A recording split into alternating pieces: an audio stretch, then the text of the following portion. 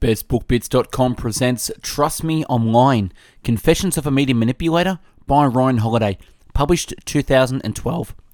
Hailed as an astonishing and disturbing by the Financial Times and essential reading by TechCrunch, former American Apparel marketing director Ryan Holiday's first book sounded a prescient alarm about the dangers of fake news.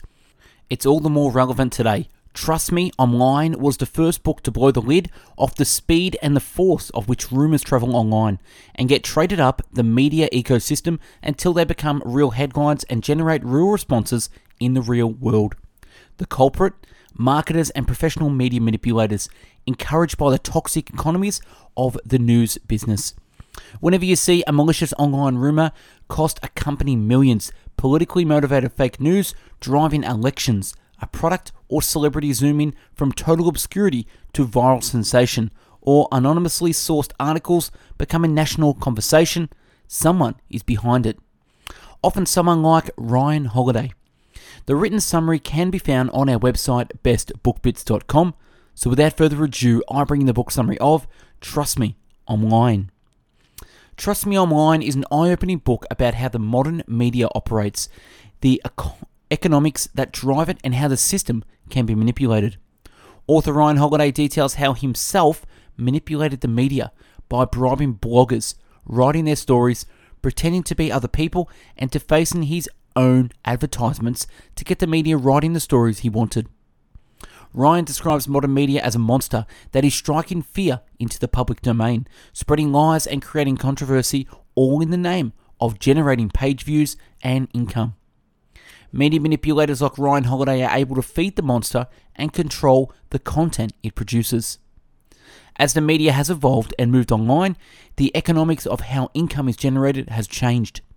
Now income is dependent on page views or impressions, and so bloggers are made to pump out as much content as possible in order to increase the site advertising inventory. This leads to lower quality articles that only exist to get page views. If this means writing a controversial headline or spreading lies and leaking documents, then so be it. By manipulating the smaller blogs, advertisers are able to influence what larger news corporations publish as the flow of content moves up a predictable ladder. Feeding the monster. In this section of book, Ryan outlines the tactics he used for devising bloggers and publishers to get them to write what he wants and promote his brands.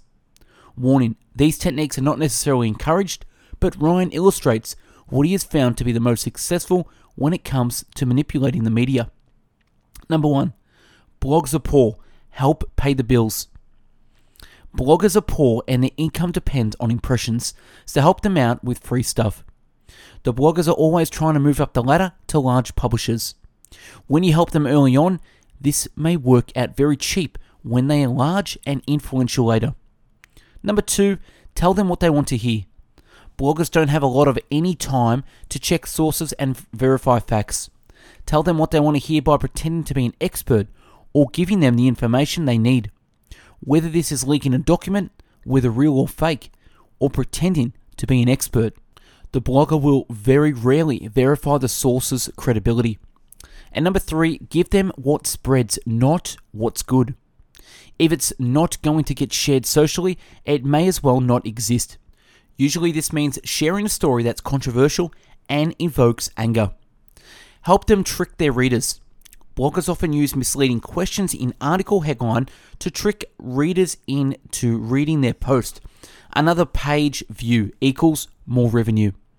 Usually when you click through to the article, the answer to their question is no, of course not.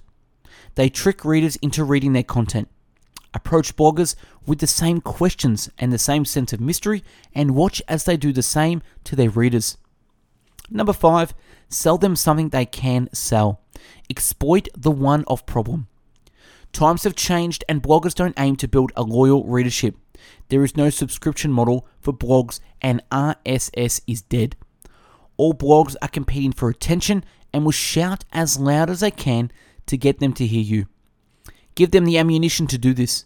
Sensationalism, extremism, sex, scandal and hatred. Number 6, make it all about the headline. As we know, blogs live and die by impressions. Help them write a headline that's going to encourage clicks. If your story can't be turned into an exciting and clickable headline, they won't run it. Number 7, kill them with page view kindness. Bloggers need to churn out multiple stories a day in order to boost their web pages. So help them out to make them feel favorable about your stories so they'll write about you again. When they run your story, post it on your company Twitter and Facebook to help boost the stats. There are even services that allow you to buy fake traffic and send it to a site. The more traffic you can send to the article, the more articles the blogger may write about you later. Number 8, use the technology against itself. Now that we understand why blogs write such small and frequent articles, we can use the system against itself. If you're looking to promote a book, for example, there's no point trying to get a chapter published on a blog. It would be too long. You have to break the content up into tiny bite-sized portions for the bloggers and readers. And number 9, just make stuff up. Bloggers need to find the angle on a story in order to make it interesting and drive more social sharing and page views. Help them find this angle by making stuff up, putting up the story and making something small look larger than it is. Everyone else is doing it. The monster attacks. In the second half of the book, Ryan outlines the consequences of the actions described above and why How no longer uses these tactics. The objective of this book is to expose the truth about how modern media works and the consequences of the system. Number 1, there are others, a manipulator's hall of fame. When Ryan discovered there were other people manipulating the media and he could see the effects of their work, he was shocked with the results. It was then he saw the results of media manipulation from an outside perspective that he noticed the adverse effects it could have on real people's lives. Whether they were employees of companies being thrashed or honest figures having their words twisted by bloggers forcing them to resign.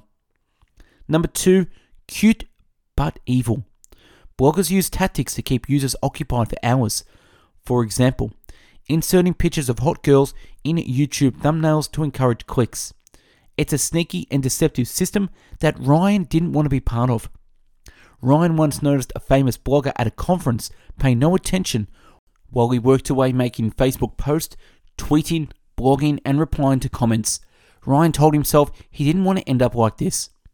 Number 3, the link economy. The small blogs don't care about checking or linking to sources. Either that or they take a tiny scrap of information and blow it up. When this moves up the media channel to big news sites, they will run stories, i.e., things can very quickly spiral out of control and up the ladder, getting more and more ridiculous. Number 4, extortion via the web. Nowadays, we don't need PR worker to create the news. They're there to mitigate it and stop the spread of bad news. Number 5, the iterative hustle. Bloggers will publish first and fact check and verify later. Now, Ryan spends most of his time putting out fires and correcting inaccurate stories than he does trying to create the news. Iterative journalism relies on rumors, buzz, and questions. Bloggers publish now and wait to be corrected later. Iterations. Sites will publish rumors straight away while they see if there's any more to the story, and if they're lucky, the story will end up being true. If it isn't, they will report it on people's reactions to the news they created. Number 6, the myth of corrections. Even though blogs can be edited, iterated, and changed, bloggers hate to be wrong.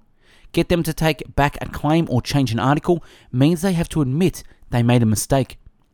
Corrections just do not happen on the internet, and when you're trying to put out fires and correct false information, this gets very frustrating. And number 7, the dark side of snark. Humor can be a tool for creating stories, but it can also be bad when it's used to mock and poke fun at people, companies, as the bloggers simply aim to entertain. They will misconstrue what is said in order to create an entertaining story that drives page views. Number 8, the 21st century degradation ceremony. In the old days, men had the rack. Now they have the press. Online lynch mobs, attack mobs, smear campaigns, snark, cyberbullying, anonymous tipsters, blog wars, trolls, troll by comments. These acts of ritualized destruction are known by anthropologists as degradation ceremonies. Their purpose is to allow the public to single out and to denounce one of its members, to lower their status or expel them from the group. And number 9, Welcome to Unreality. This book has illustrated how blogs speculate, rush, extricate, distort, and mislead in order to grab attention. What happens when this material becomes the basis for tomorrow's news? When CNN uses Gawker stories? The result of millions of blogs fighting to be heard creates an unreality. A neither world between the fake and the real where each builds on the other and they cannot be told apart. And number 10, how to read a blog. Just know that when you see leaked or official documents, know that these are likely to be fake. When you see announced, this could be as little as a tweet. When you see as breaking, and we'll have more news on this soon, the media aren't doing anything to confirm their facts. And that's a wrap on Trust Me, I'm Lying by Ryan Holiday. Subscribe to our channel and take a look at the hundreds of book summaries uploaded previously. To find hundreds of written summaries, check out our website, bestbookbits.com.